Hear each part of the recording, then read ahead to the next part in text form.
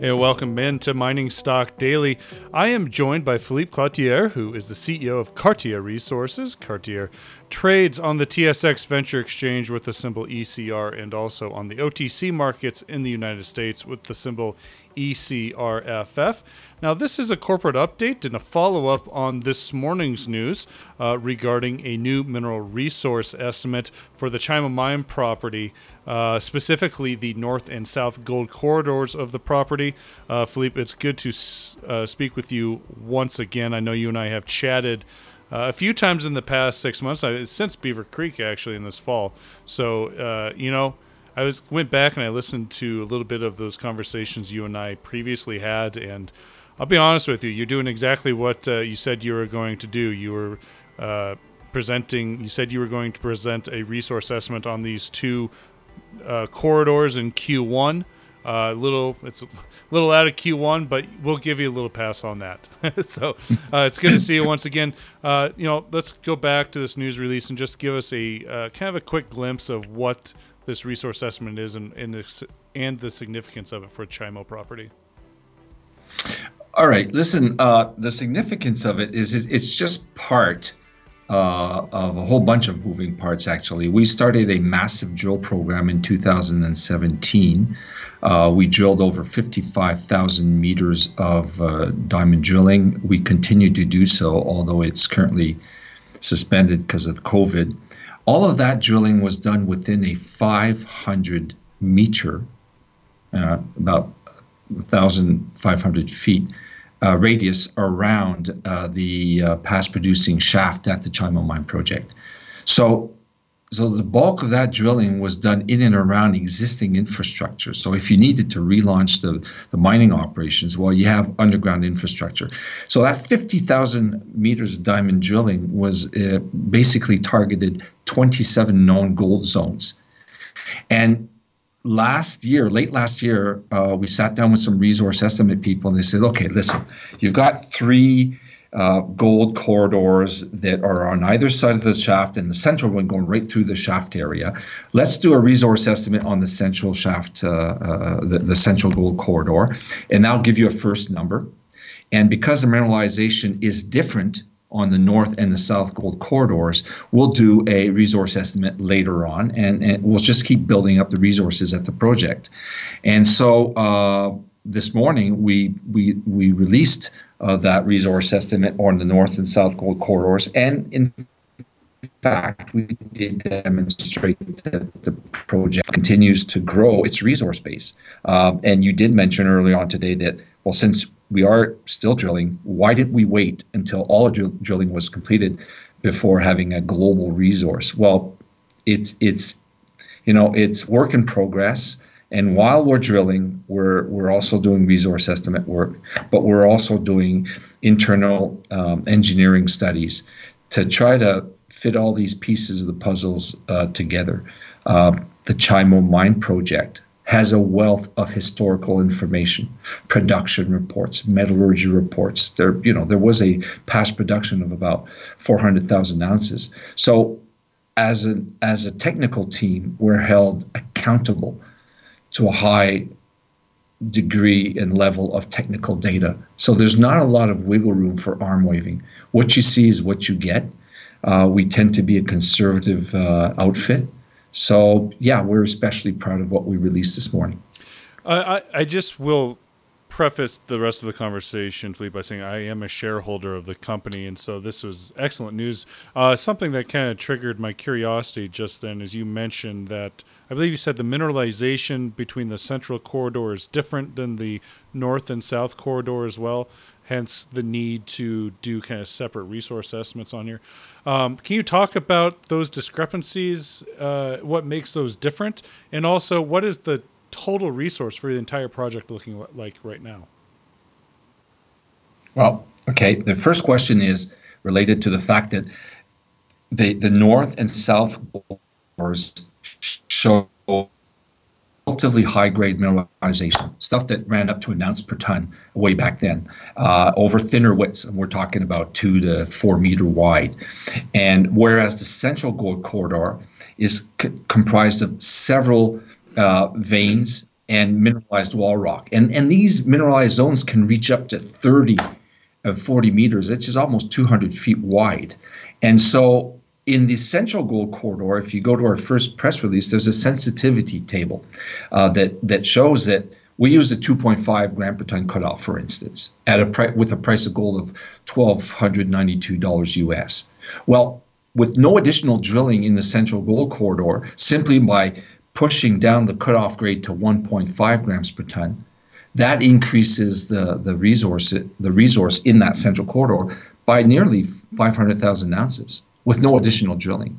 You can't do that in the north and south gold corridors. We've used a 2.5 gram per ton cutoff, and it's likely to remain that way. And that's why we treat these mineralized corridors differently. The bulk of the mineralization that was produced in the ore that was extracted from the Chimo mine historically comes from the Central Gold Corridor. The significance, though, of the north and south mineralization that we announced this morning, well, is that all those resource blocks are really subsurface, for one. And so they're entirely open at depth, and we may have some surprises in the future.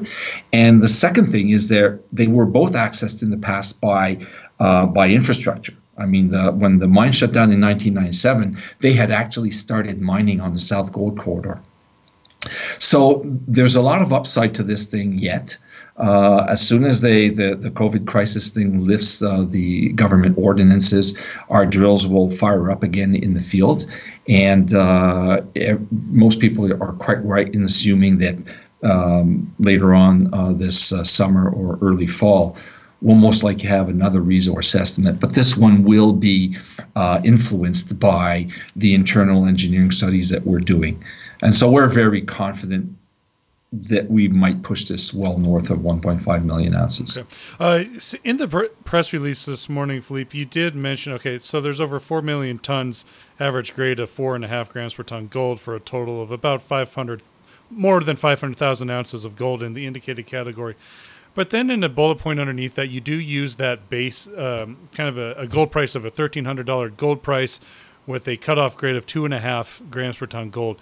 And at those numbers, you see a pretty big drop in that indicated category. I mean, that just drops down from 585,000 ounces of gold down to 123 ounces of gold. I'm just kind of curious, is that overly conservative? And what were your thoughts when you were putting out those numbers? Because, I mean, that drops it down close to like two-thirds of what the original resource is.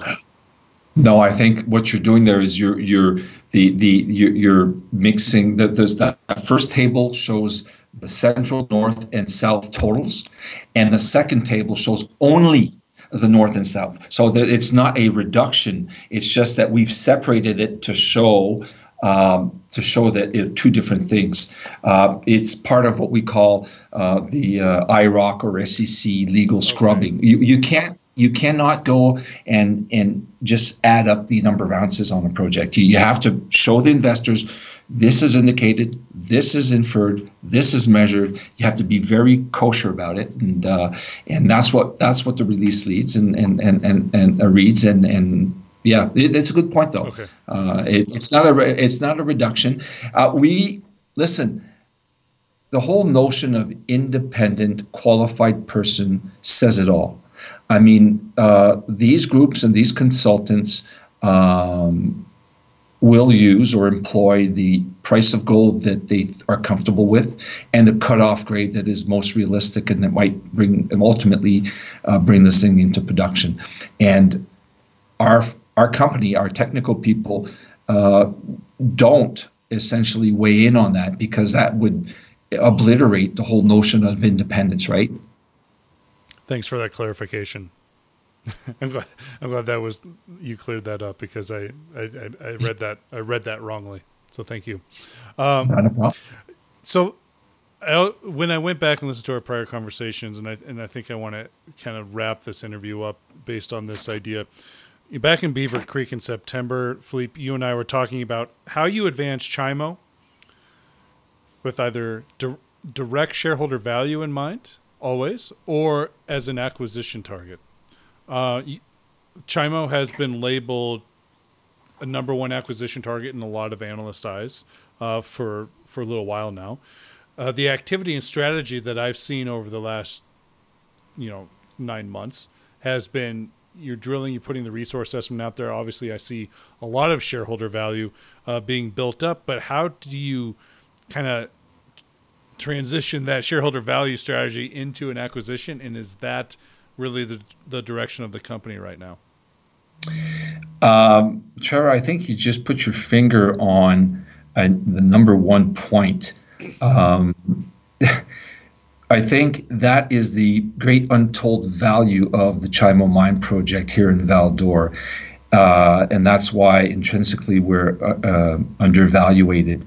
The project shows all of that optionality. For one, it's a past-producing asset. It's right off the highway. It's within 30-minute drive of the downtown Val-d'Or, a full-service mining town. For two, it's the mineralization ultimately can be brought to 6 different mills owned by 6 different operators. So there's healthy competitive tension for that this project and the ounce count to find a home. Our job is to advance this project in a technically sound way, and the proper valuations will be done by these third parties. And indeed, we can either monetize the project by selling it or by developing it ourselves. The value of it is in the optionality that we have moving forward. And with the rising price of gold these days, it's looking good for us. What else did I forget to ask you this morning before we let you go, Philippe? I think people should focus on the fine print in our release. We continue to drill, therefore we will have news flow from continued drill results. We continue to do other resource estimate work, therefore people could expect this thing to grow in terms of ounces of gold. And we continue to work on the engineering aspects of the projects that will, aid in turning this resource estimate or gold inventory into something that has an economic conclusion to it. Okay. So news flow on 3 different fronts. All right. Philippe, thank you so much. Really appreciate your time this morning, and best of luck to you. I'm sure you have a round of media and interviews and phone calls to do today. So, yes, I do. Thank you. Be safe out there. Yes, bye, Trevor. You too. That is Philippe Cloutier. He is the CEO of Cartier Resources, which trades on the TSX Venture with the symbol ECR.